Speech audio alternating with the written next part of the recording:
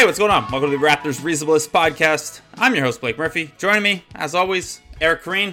Eric, what's up, man?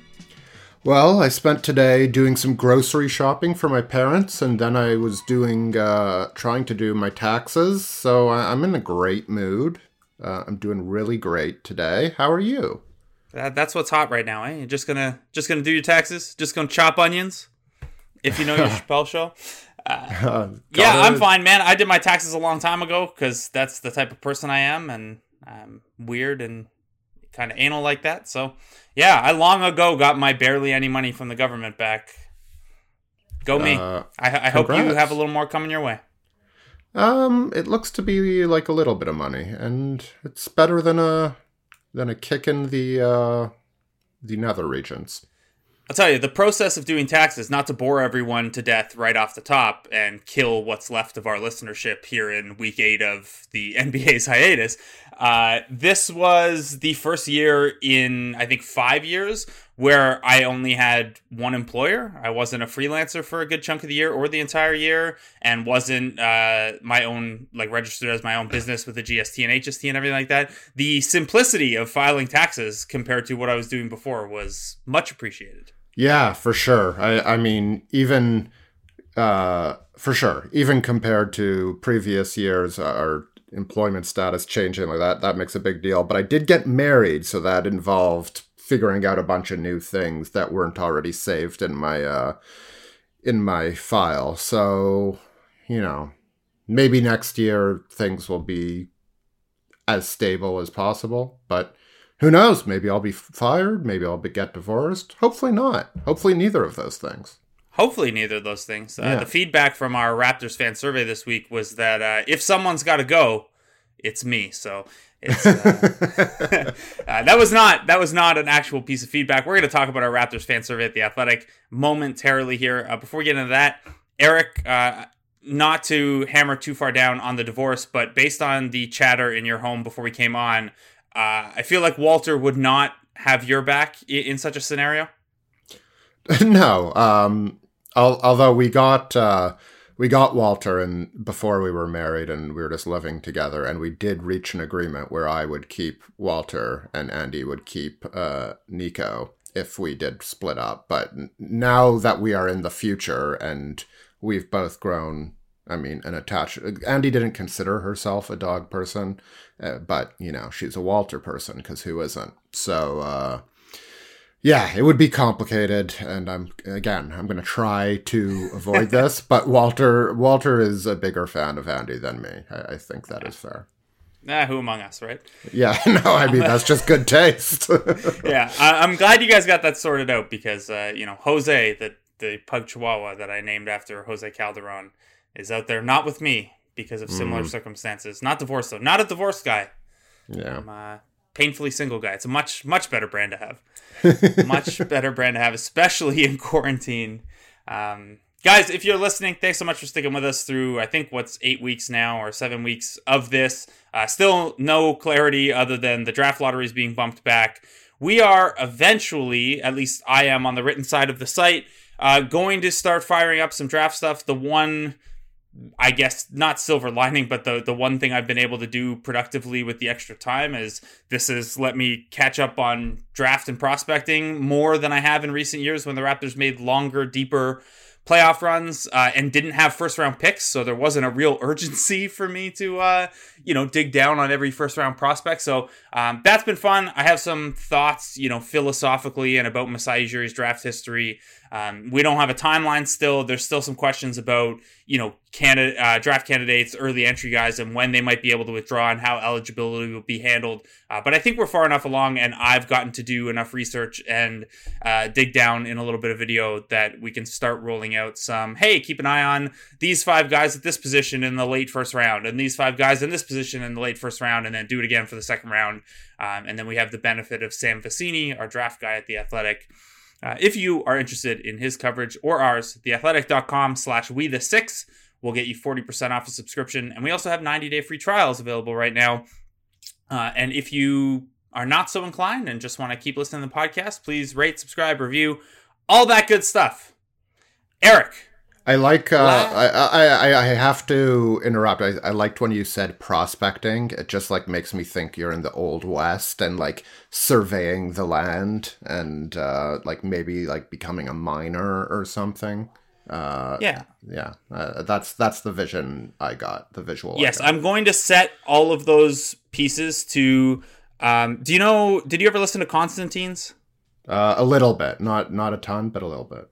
Okay, well, Bry Webb of Constantine's has some great solo stuff, including a song called River of Gold that is based on their band's experience playing in the Yukon. So I will set all of my prospecting articles to that song. Just like for years now, I've set my All Your Trade Columns Are Bad, All Your Trade Ideas Are Bad column to Trade Mistakes by Panic at the Disco. We'll start a new tradition here, Eric. Yeah, no, every we should have a suggested soundtrack for everything we write. We'll do our best. I think I threw one in a piece we have coming Thursday that we collaborated on as part of the Athletics Do-Over Blitz. Something by the Front Bottoms, I believe. Yes, something by the Front Bottoms. I recently introduced someone to the Front Bottoms, or tried to, and they were not a fan. I was like on a roll of like having given this person a lot of recommendations that they really liked in a row. And then, the Front Bottoms are a band that I think are pretty hit and miss because the quality of the actual singing and the musicianship isn't that strong, and you're relying pretty heavily on the lyrics and the imagery, and also like being a Front Bottoms fan. I think it's one of those things where like, if you get it, you get it. And not that they're like this high-minded Rick and Morty, J. Cole style thing. It's just, I think, a very specific taste. Anyway, the streak ended. Well, it's good to... Nobody's perfect, and it's bad to strive for perfection. That only... Like, you should try to do a good job and try to tailor your recommendations. But, look, you are no... We're not gods here. We only play them on a website. Yeah, and, for the most part, I'll keep my music tastes to Columbia House Party, my other music podcast, which, by the way, might have some Constantine sometime soon. Might even have something Raptors adjacent. Not necessarily Raptors, but, someone who's been in the studio with a Raptor before. Something like that. Who knows? We'll see. You won't have me on it, though. No, at some point we might. We just, we're still figuring out how to... We were so far ahead because we had recorded a bunch because I didn't want to have to record during the playoffs. Yeah. Or not record during the playoffs, but I didn't want to, like, if I was on the road a bunch and the schedule didn't line up or whatever. So we were way ahead. So we still haven't recorded new episodes during all this. Well, that's the benefit of planning ahead. Sure is. All right. Not planning ahead. We just talked for 8 minutes about not the topic we're talking about. There gives you an idea of how much planning is on this podcast. But the chemistry is coming through. People don't think this is what they listen for, but it's what they listen for. I suppose. The feedback was mixed in the fan survey. So, the fan survey. About 10 days ago, we put up a 30-question survey for you guys, the readers of The Athletic, to fill out to try to gauge kind of the confidence in the state of the franchise, some quirkier questions, some of the standard stuff, who's the best Raptor of all time, whose jersey should go up first, all that kind of stuff. We posted the results at theathletic.com on Monday morning. Sorry, I'm dealing with the hiccups a little bit here. All those Monster Energy drinks to get me through these days of nothing. Yeah, taking a toll in the hiccup choking as usual when the moment gets big. Yeah, the moment could not be smaller. Just reading the results of the survey that all of our listeners and readers did. Thank you for helping us with the content this week. No, seriously though, thank you. More than 1,300 of you responded to the survey, which I think gives us a pretty good, maybe not a representative sample, since I would imagine that the people who subscribe to The Athletic and listen to this podcast are maybe not wholly representative of the fan base, but 1,300 is a pretty good sample, I think, when you're doing something like an online fan census, particularly contained to one website. So thank you to the 1,306 of you who responded, and to the maybe 1,275 of you who took it seriously and didn't make a joke answer to every question. And look, we appreciated some of the joke answers too. Yes. Yes, it was just, there are a couple of them where I'm like, should I get mad at this or is this person trolling? Because there are people out there that feel certain things. You wrote something recently where someone in the comments was trying to trade Kyle Lowry, and now we see that dead of the offseason NBA rumor Twitter has taken over here in May, and we're getting some truly weird scenarios that we're not going to dive into here. All of that is just to say that you can't take any of the responses as certain jokes because people's opinions do vary. We're going to see throughout the course of these survey results that people's opinions vary, but for the most part, people are feeling pretty good about the state of the Raptors. Eric, before we get into specific questions, did you have any broader takeaways or anything that stood out to you, surprised you from the survey results? I wouldn't say surprise, but the biggest takeaway, I think, is that this is a fan base, like you said, it's positive. Like most of the responses were positive, and it feels like so much of that is tied to the front office.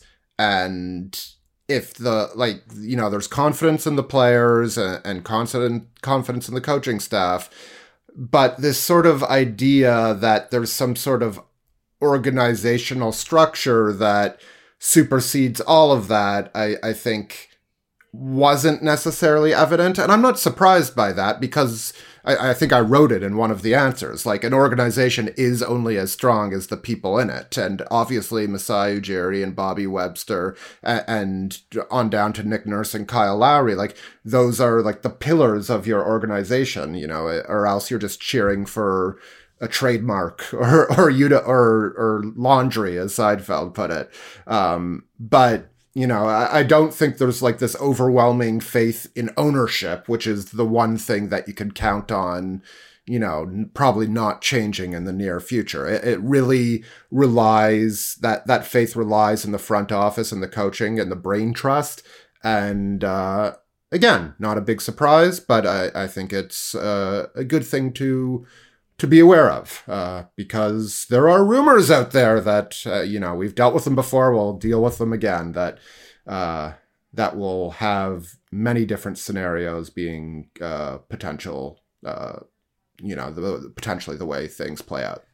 Yeah, which informs some of the questions that we asked. And I think, further to the point you're making is that as good as things have gone and as confident as people are, and this was, to give people an idea, this was pretty labor intensive. Like, there was one guy in the comments who was like, nice Microsoft Word graphs or something like that. There were 30 questions and 30 questions worth of 1,300 response data. The easiest approach here was just to run it through a quick Excel thing that spit out all the graphs for me. So I apologize that they're not fancy graphics. But what I would have liked to do, and I did it for one question, but it would have been interesting to me to break down some of the responses by era of Raptors fan, because there are some of these questions where most people are pretty optimistic or pretty confident, and then there's a small group, and it's about the same percentage every time. I don't know if it's the same group or people have different confidence levels about different parts of the organization, but there is a small portion of the respondents who are kind of like, yeah, that was great and things are good, but...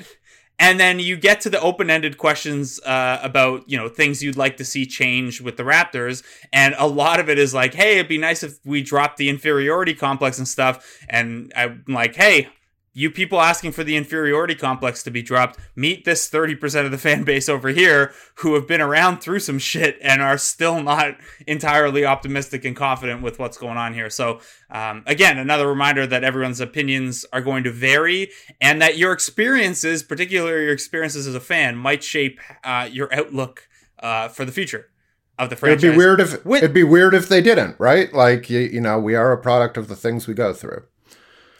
Bayesian priors and all that, you got one thing and then you experience something and it moves it a little bit, and if someone else didn't experience that, then they might not move it the same way. I feel like the only time everyone was equally confident was Game 6 of the NBA Finals, and even that lasted for about 4 seconds before everyone split on Kawhi Leonard's future. Yeah, Anyway, I'm not sure I had any other grand takeaways. Like there were certain questions that I was more interested in than not. Let's just get into the questions and I'll expand from there. Let's get into the questions.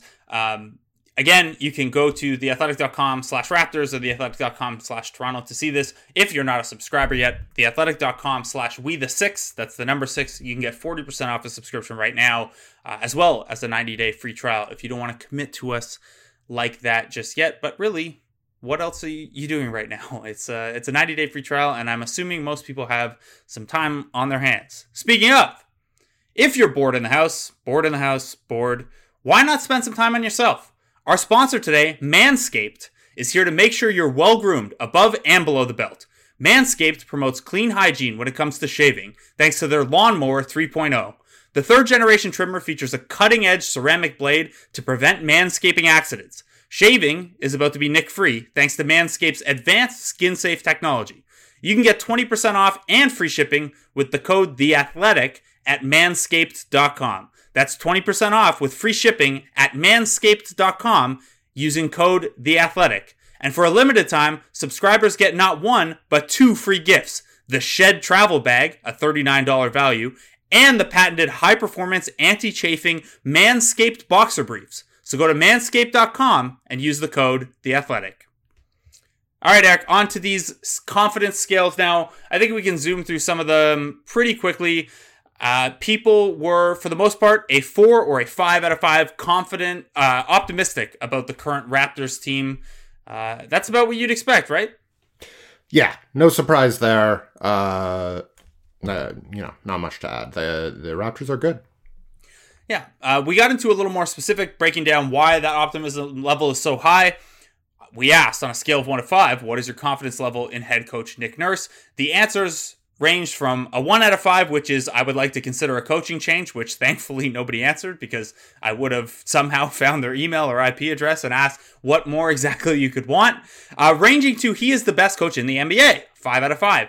83.4% of respondents said he is the best coach in the NBA, which is perhaps a little hyperbolic, but is maybe just my fault for putting that as a description for a 5 out of 5 confidence level. Nick Nurse, who we covered in our awards episode, is likely to win Coach of the Year, and we feel deserving of Coach of the Year. No surprise here that a year and 3/4 into his tenure, the Raptors fan base is finally happy with a coach.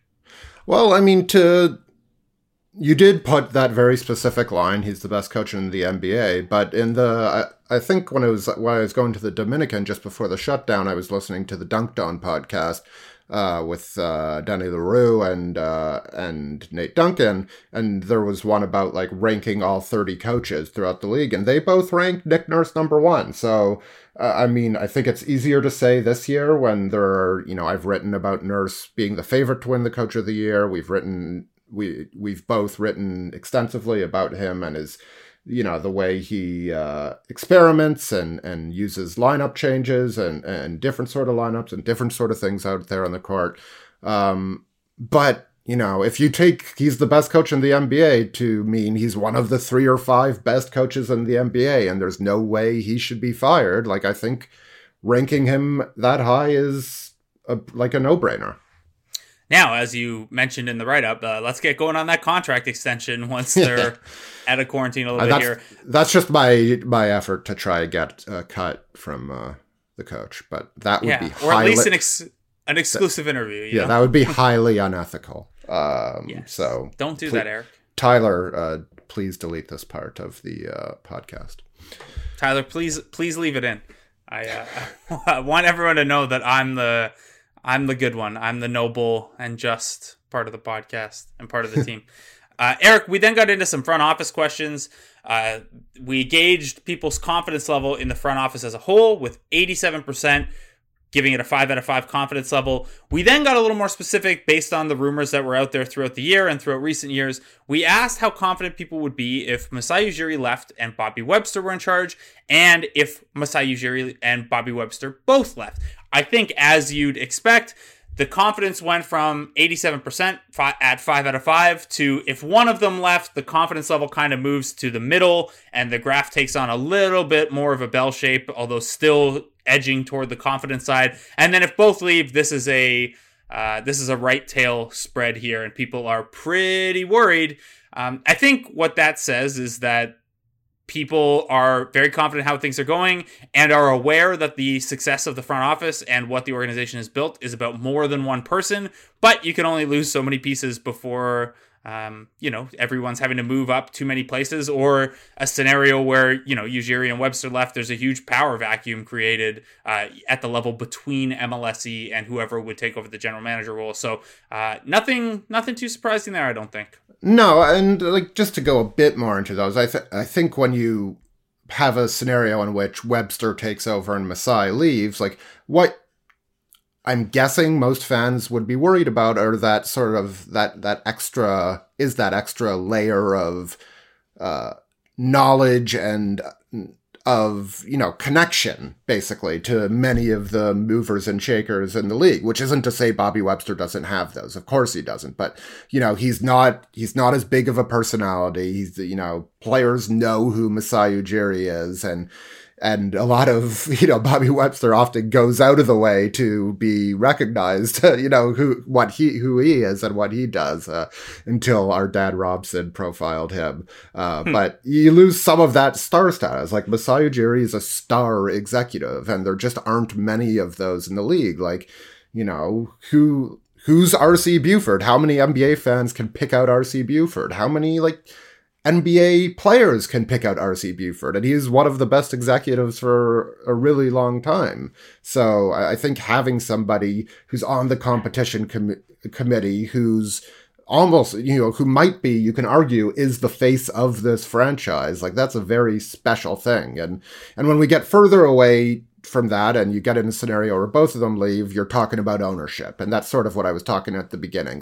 How much do you think this ownership group is going to put out there to maintain this, and how much internal knowledge is there within the ownership group to try and attract, to know who to go after and to try and attract the best names possible. And, the day one fans, as you alluded to at the beginning, remember a lot of really bad or unsuccessful, I should say, searches for coaches or GMs. Brian Colangelo, who's the biggest name who came at that point, if you exclude Isaiah Thomas, who had an ownership stake, at least a partial ownership stake. Brian Colangelo was sort of delivered by the league. It wasn't like an MLSE thing. So,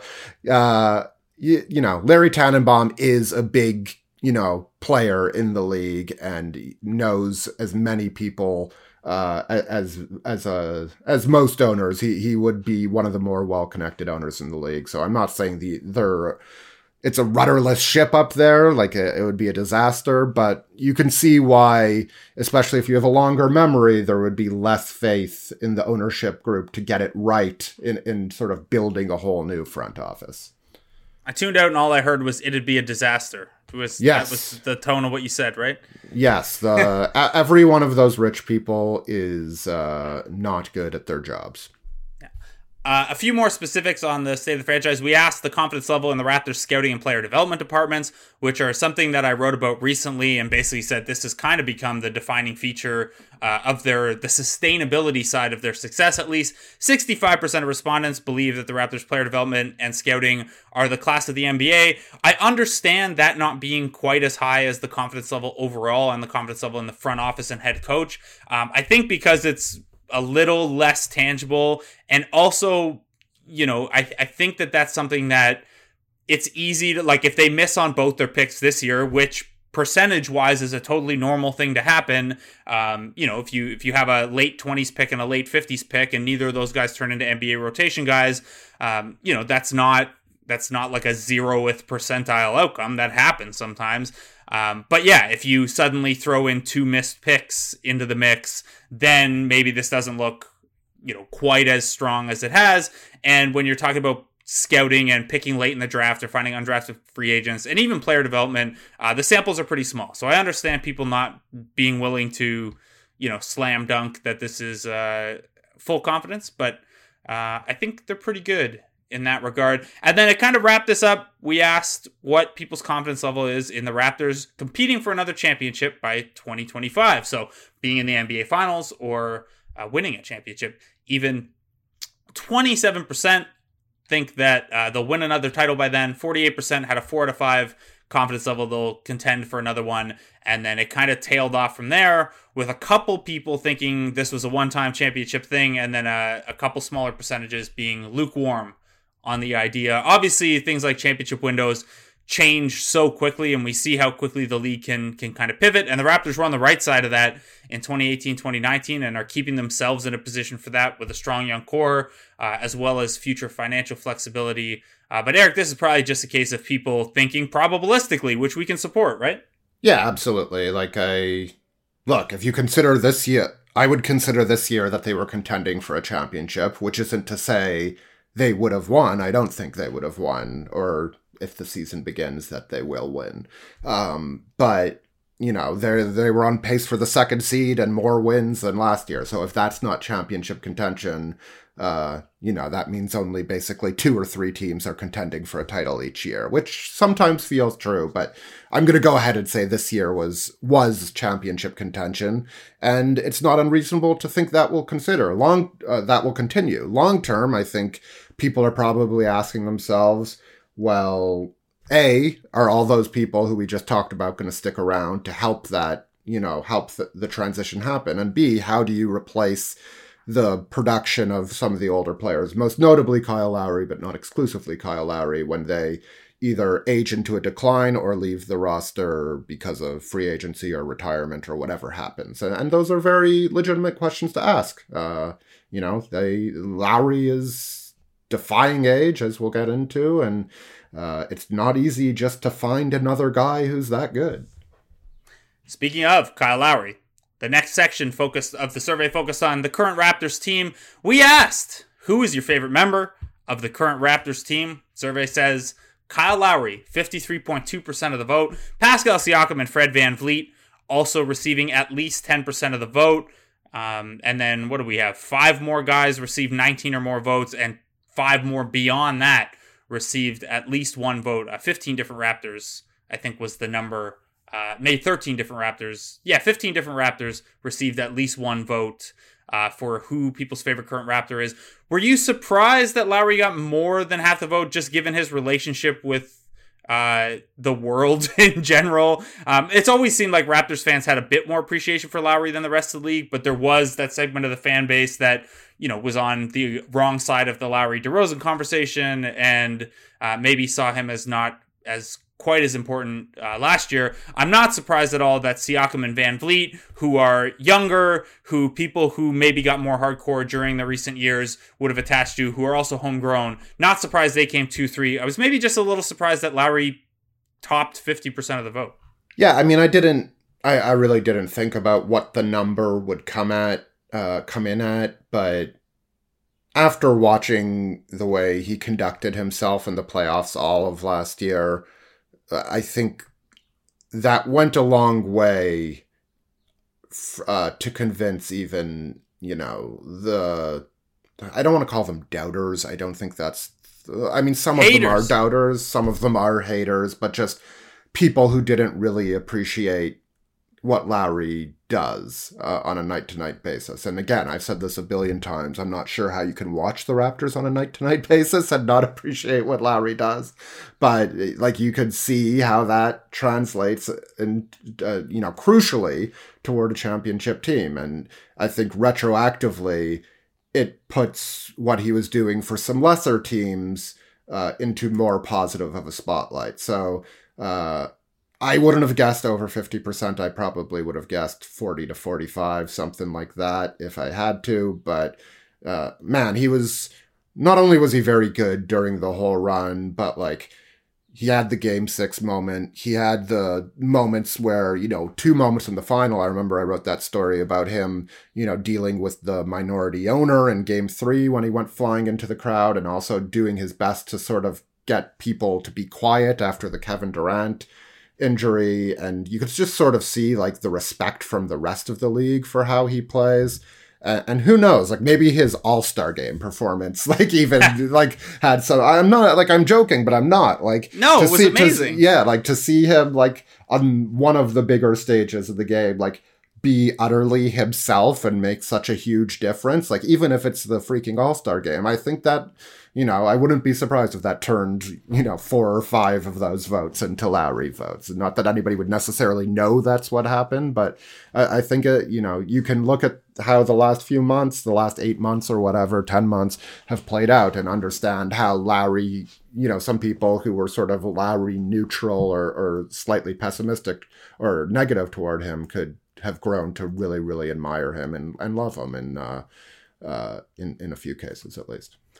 All right, we've got to zoom through a couple of these next ones so we can get to the meatier ones at the back. We asked who your least favorite member of the Raptors team is, regrettably. That one basically came down to Stanley Johnson's contract, Patrick McCaw's usage, and I can't pick Paul Watson Jr. out of a lineup, and I don't want to pick another Raptor, so I'll pick him. A bunch of different Raptors received votes. Let's just scan past that one. I did not like including that question. Next, which developing Raptor player do you think has the highest upside? Terrence Davis with 90% of the vote. Probably not surprising there at all. Not in that question with him was OG Anunoby. Even though OG Anunoby is the second youngest player on the team, older than only O'Shea Brissett, I sectioned him off as his own question because I wanted to get more specific. I asked, how good do you think OG Anunoby can become? 75% of people believe he can be an elite role player who nudges up against all-star status. 16% think this is about who he is here in year 3, which is a pretty high-quality role player. There were 8% who believe he can break through to getting to all-star status and shedding the role player definition. And then there were 1% who answered, which was kind of my joke answer that was in there. Did you see the Scottie Pippen episode of The Last Dance, which is the high upside outcome for almost anyone, since he's one of the best players of all time. We've talked a lot since the season ended about OG Anunoby, particularly when we went through our awards and I made the case for his inclusion on all defense and possibly even first team all defense. The big thing to note here is that during the during the shot clock era, Jason Kidd and Kyle Korver are the only non-bigs to make an all-star team with a usage rate below 16%. Anunoby's never hit that mark, so unless he is going to become a Hall of Fame level defender and rebounder like a Ben Wallace or Dennis Rodman who did it, he's going to have to get that usage rate up a little bit higher, which there's plenty of time to do. Yeah, and I think the majority got it right here. Like you did, we saw flashes, whether it was, you know, footwork in the post or, you know, sort of faking to one side, using his left and using the rim as protection. But he's still not the guy you're giving the ball to, having him drive into the middle of the defense and then kicking and finding an open teammate or, you know, creating for himself in that sort of traffic. He just doesn't do it enough to draw the sort of help that's required, and he doesn't do that enough because that's, you know, not where his game's at right now. I'm not sure if he can get to that all-star status, but I think like the right choice of these was an elite role player who like sniffs all-star status. I think that's about right. You know, but at the same time, like I remember, I don't know if it was last year or the year before, where Zach Lowe was asking, you know, over under on Pascal Siakam 0.5 All-Star berths. It might have been 2 years ago.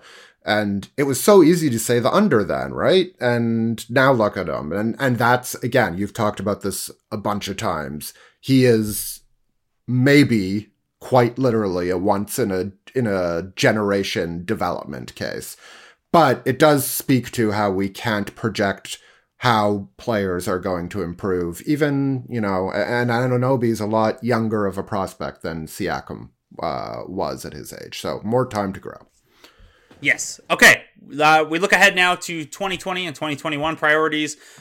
This is the kind of stuff that we're going to talk about probably a lot whenever we get clarity on the offseason. So briefly, we asked how high a priority is retaining Fred VanVleet in free agency this summer. 16% of people believe there's no price too high to retain him. 66.5%, sadly not 66.6%, believe it's a 4 out of 5 is where they put their priority. A handful of people were fine to let him walk, and then there were a couple in the 2 to 3 out of 5 range who I imagine just have a cap in mind, a price tag in mind at which they wouldn't want to pass. Eric, you wrote recently about Fred VanVleet off a conference call we had with him, where I think the most interesting takeaway for me, projecting the Raptors' near-term future as well as their future flexibility, is that VanVleet might be more open to a short-term deal now, which, you know, maybe doesn't help with the 2021 space situation, but maybe helps, you know, as far as making decisions on Lowry, VanVleet, and Powell kind of all around the same time. Yeah, and I did ask him that.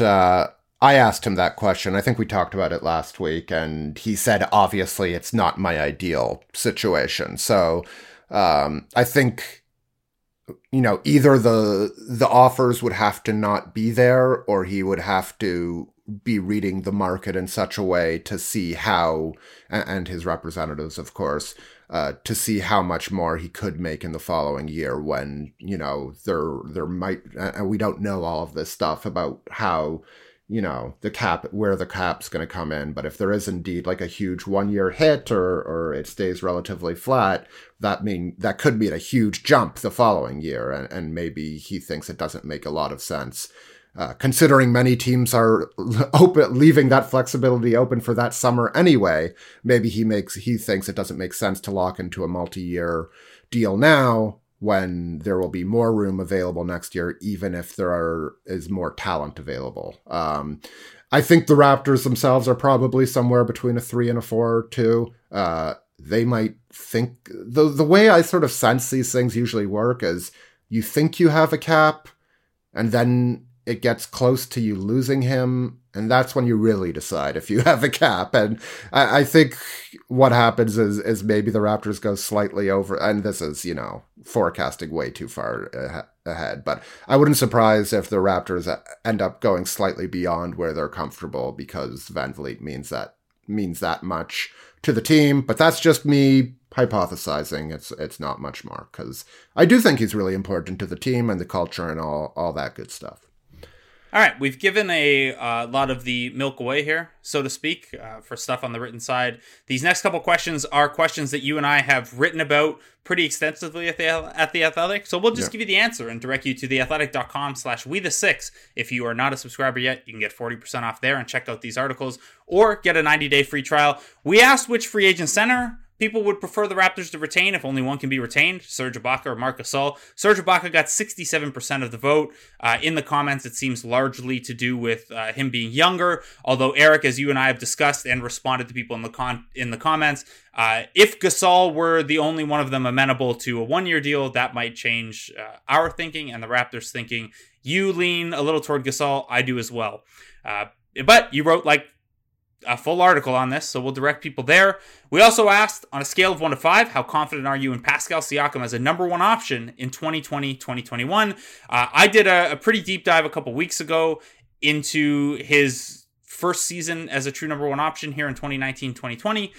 You can go check that out. But as the results here, 16% of people believe you can win a title if he's your top guy. 66% of people were a 4 out of 5 confidence level. And then it kind of trickled down to a couple people believe he's maybe best cast as a number 3. And then a couple people in the middle where, you know, I'm sure they're looking at a number 2 role for Siakam, which brings us to, on a scale of 1 to 5, how realistic do you think a 2021 free agent pursuit of Giannis Antetokounmpo is? And to what degree do you think the Raptors should value contending in 2021 versus preserving 2021 flexibility? And, you know, this is probably the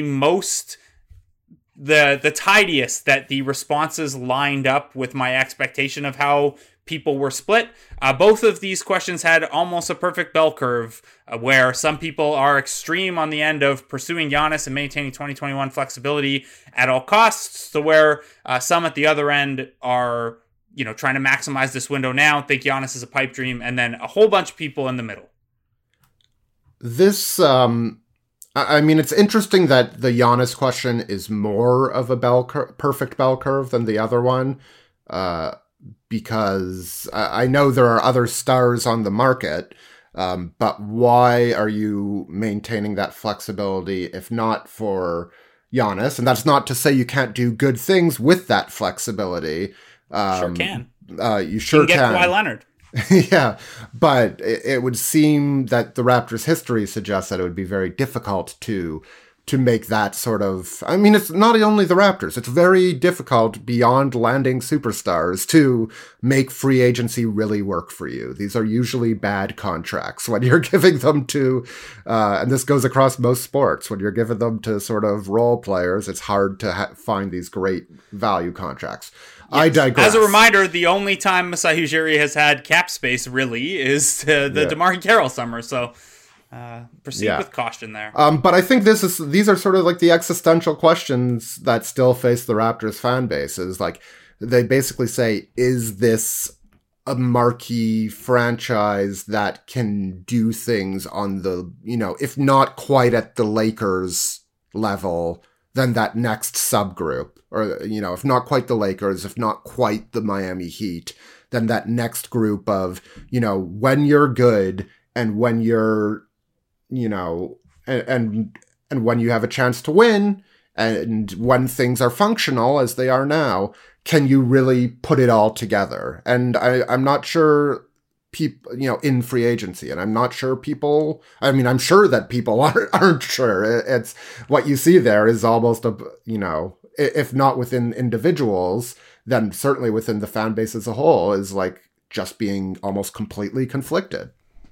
Yeah, and one of the most common comments we got when in that open-ended question that we closed with, where we asked what people would like to see from the Raptors, aside from things like ticket prices and accessibility of games and broadcasts and things like that, one of the most common answers was, showing they can sign or retain a marquee free agent. Now, in terms of retention, they did keep Lowry and DeRozan and Ibaka. They lost PJ Tucker to more money. Kawhi was always going home, all this stuff. Marc Gasol waived his trade kicker. They've certainly made progress in that regard, but people seem to still want to. And I wonder how much it's not even. Obviously, Giannis is for my money, the best player in the NBA right now. And if you get him, that would be amazing. But I do wonder if a little bit of that feeling is not necessarily about Giannis, and it's about wanting the validation of finally securing a free agent. But that's a lot of psychology. I think you're absolutely right. I think that probably does play a big part. I am contractually obligated to say the year they signed Hedo Turkoglu, he was one of the most sought after free agents on the market. Oh boy. He was not a superstar going into that year. He certainly wasn't a superstar in the year that he played for the Raptors. But of the teams that had free agent room, and there weren't a lot of them, and they weren't like the Lakers of the world, he was a guy who multiple teams wanted. That's all. And the Raptors got him. And right. look how great Let's that pivot was. Off of Turkoglu. Let's pivot off from the worst Raptors memory to some of the best Raptors memory. This is the Kyle Lowry segment of the survey. We get into Raptors history here. We mentioned earlier on that Kyle Lowry received a little more than 50% of the vote as the fan base's favorite current Raptor. We also asked, true or false, will Kyle Lowry age at some point? Only 63% of people believe he'll age at some point. The impetus for this question was a piece I wrote Friday about how Lowry has basically bucked the standard aging curve, particularly for point guards and particularly for smaller point guards if you want to get more and more granular. He's kicking around pretty good here at age 34. For those of us who might turn 34 this week, it's a good model to follow, and it's the tiny shred of optimism that our best years are not behind us yet. We then asked, how important is it to you that Kyle Lowry retires as a Raptor?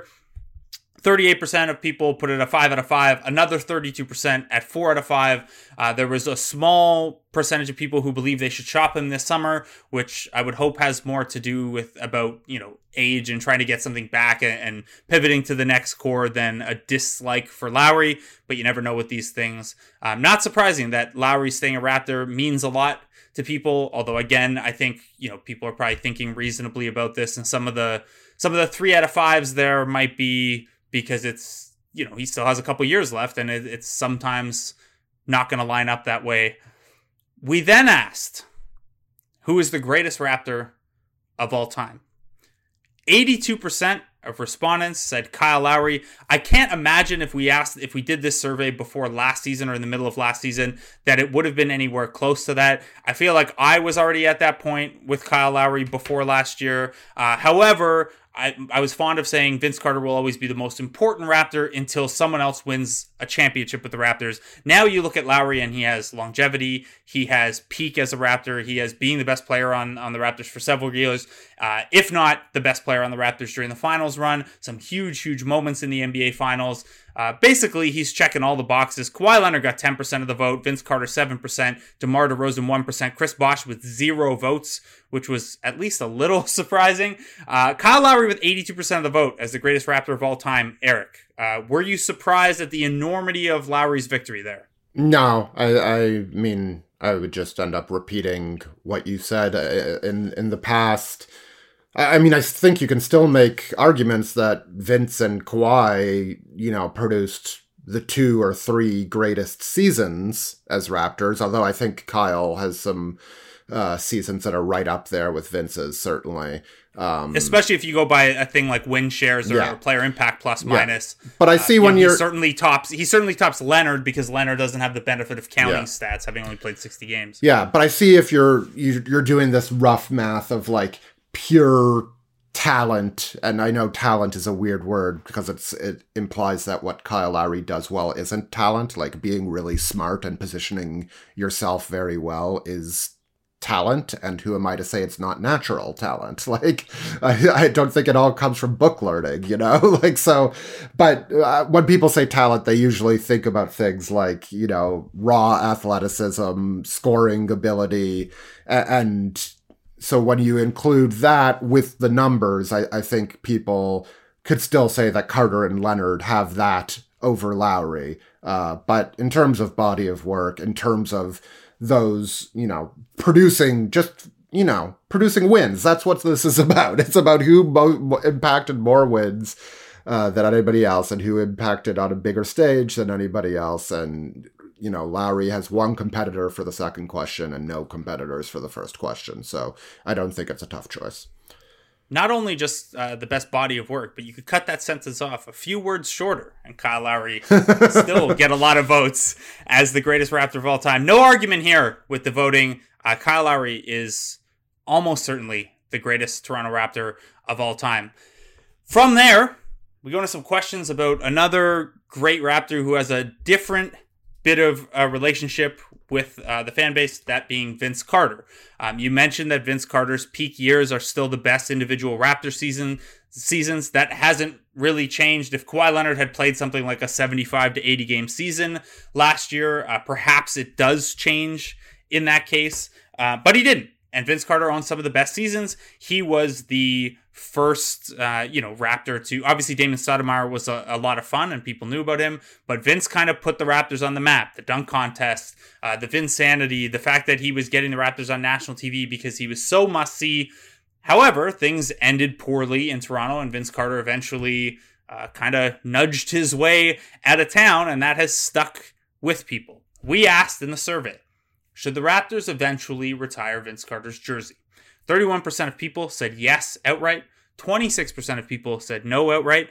43% are sitting in that sweet middle on the fence with me, where it says, sure, as long as he's not the first jersey to go up. The example we gave was Lowry, who I think at this point has a pretty darn good case for if the Raptors are going to put a jersey up there. Lowry's the first one. As we talked about earlier, he was voted the greatest Raptor of all time in our super official poll here.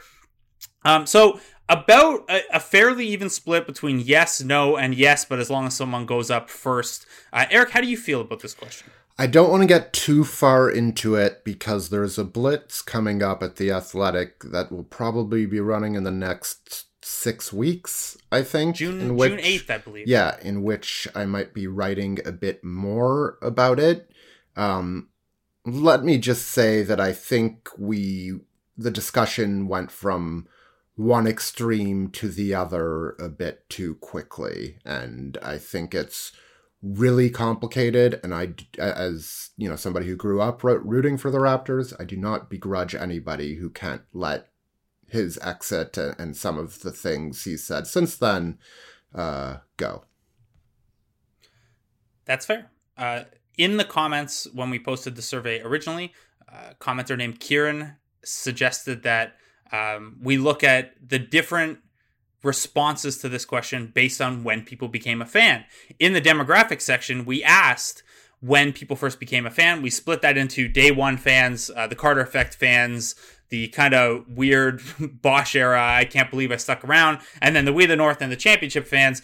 We did see a little bit of an effect there. The day one Raptor fans, the people who identified as having been fans of the Raptors since their inaugural season, were the hardest on Vince Carter. 28% of them said no outright to Carter's jersey going up into the rafters. That's compared to 20% for newer fans. Again, the total was 26% across the entire sample, but the longer-term fans were a little more against Carter's jersey going up. And I think that makes sense. If you're a newer fan to the team and you didn't quite live through those heartbreaks and, maybe understand the toll that took on the franchise and the fan base, maybe you're a little willing to look past it. I was a little surprised, though, that there wasn't a greater split than 20% here and 28% there. Yeah. Yeah, that I would have guessed maybe that the former were lower rather than the latter being higher. I'm saying this poorly, but I think that like newer fans would be near unanimous for that. So a bit of a surprise, but I understand the animosity, and I know a few people like that myself who just do not want to see him honored, and it's hard for me to say much in response to those feelings because while I think he's done a lot for the franchise and for basketball, I don't think there's been a full reckoning with the past yet. And some part people of that just, is, sorry, go on. I was just going to say the Michael Jordan documentary is an interesting look into the way that these stories kind of get told after the fact through one lens. Whereas, Vince Carter's done the redemption tour and the so-called apology tour without ever actually doing the apologizing or the accountability side of it. Yeah, I mean, that's basically it. So let's move on. We can move on. The next question kind of ties those two thoughts together. We asked who everyone's all-time favorite Raptors were. Kyle Lowry coming in first. Again, surprising me, not in that he came in first, but with the substantial lead. 49.7% of respondents named Lowry as their all-time favorite Raptor. Nearly 10% said Kawhi Leonard. Leonard coming in second was, that's, I would assume that overlaps a lot with the kind of newer group of fans. Maybe that's not fair of me to assume, but there's 10% for a guy who spent 1 year there, even though he was the Finals MVP, is a lot. Vince Carter coming in at 8.7%, DeMar DeRozan at 7.5%, and then we get into a whole bunch of guys. 8 more than that received 10 plus votes. Another 50 received at least one vote. People got real weird in here. Former Raptors head of media relations Jim LeBombard received a vote. Zan Tabak received a vote. Chauncey Billups, who was not a great Raptor and then became good elsewhere, received a vote. Drake received a vote. The Raptor, Masai Ujiri, who as good as he's been, has never actually played a game. We got a Pops Mensah-Bonsu vote. Patrick Patterson vote, which tells me that Patrick Patterson filled out the survey. A lot going on here, Eric. No, that was me. That was you? Oh boy. No, I'm joking. It was someone at EFS that got tipped. There were like 65 different players named here. We could go through them all, but I'm glad people had fun with this. Eric, do you have an actual answer to who your all-time favorite Raptor is? I'm not going to share it for a very specific reason. We can get back into it in, let's say, 5 years. But the thing I wanted to point out is, and I did write about it in the piece, like Charles Oakley and Jerome Williams all getting more votes than somebody like Antonio Davis is...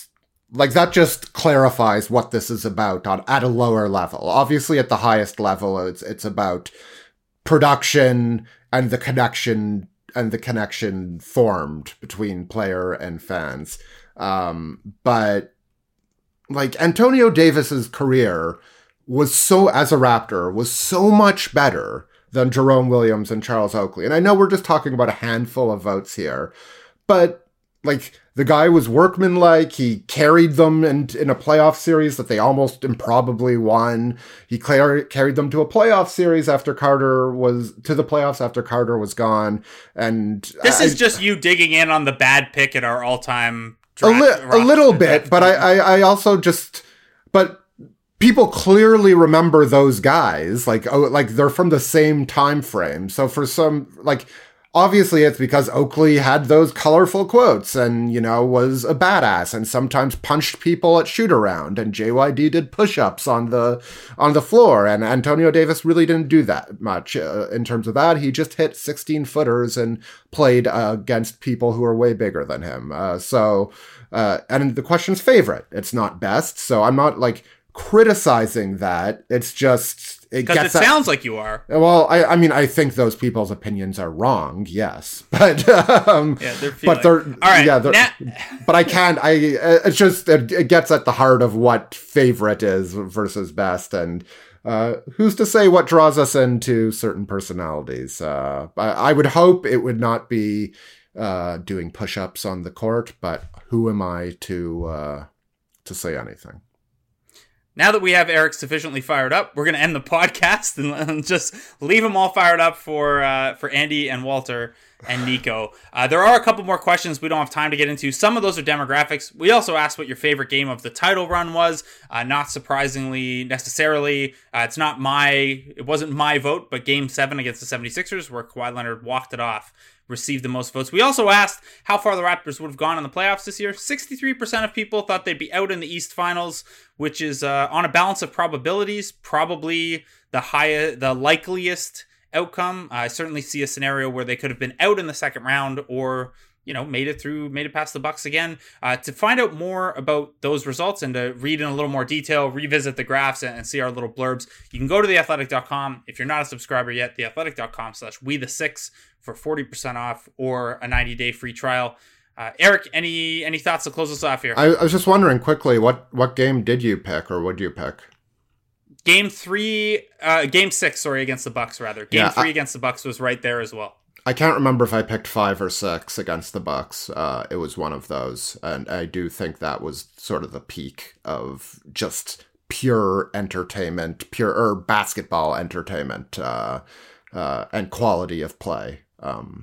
Although game 5 against the Warriors has a case for like most dramatic and like crazy and yeah, but no one's gonna pick that one. But it's not gonna be anybody's favorite game.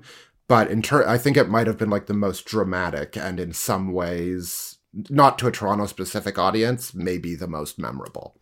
But we'll leave that there. Other than that, I just really thankful to everybody who left, who responded. Thankful to the people who said what they wanted to see more or less of in our coverage. That's definitely appreciated. And as always, even though a lot of it conflicted, so I apologized in the write-up. I'm going to apologize again here in case you didn't see that and you're only listening. I went through every one of those answers and made note of them and made mental note of them, and we will try to incorporate it. But there were small pockets of you who disagree with each other on wanting more or less of certain things. So it will be impossible to please everyone with those elements of feedback, but we'll do our best. Blake, just write shorter and write longer. And write more about analytics and rely on data less. Yeah, no, just do all of that. Yeah. We'll do our best. I don't say this because the feedback is not appreciated. It's just, it's impossible to meet. Some of you might not feel like your feedback was taken into account, but I promise you it was, and we'll do our best. Thank you, guys. Eric, everything in moderation, including moderation, as someone once said. I do think that's it. I don't like it. Yeah. I don't like it. All right, guys. We'll talk to you next week. Thanks so much for listening. Thank you for filling out the survey. If you did so, thanks for listening along. And check us out at theathletic.com. Eric, thanks, man. Thank you. Stay safe, everyone. See ya.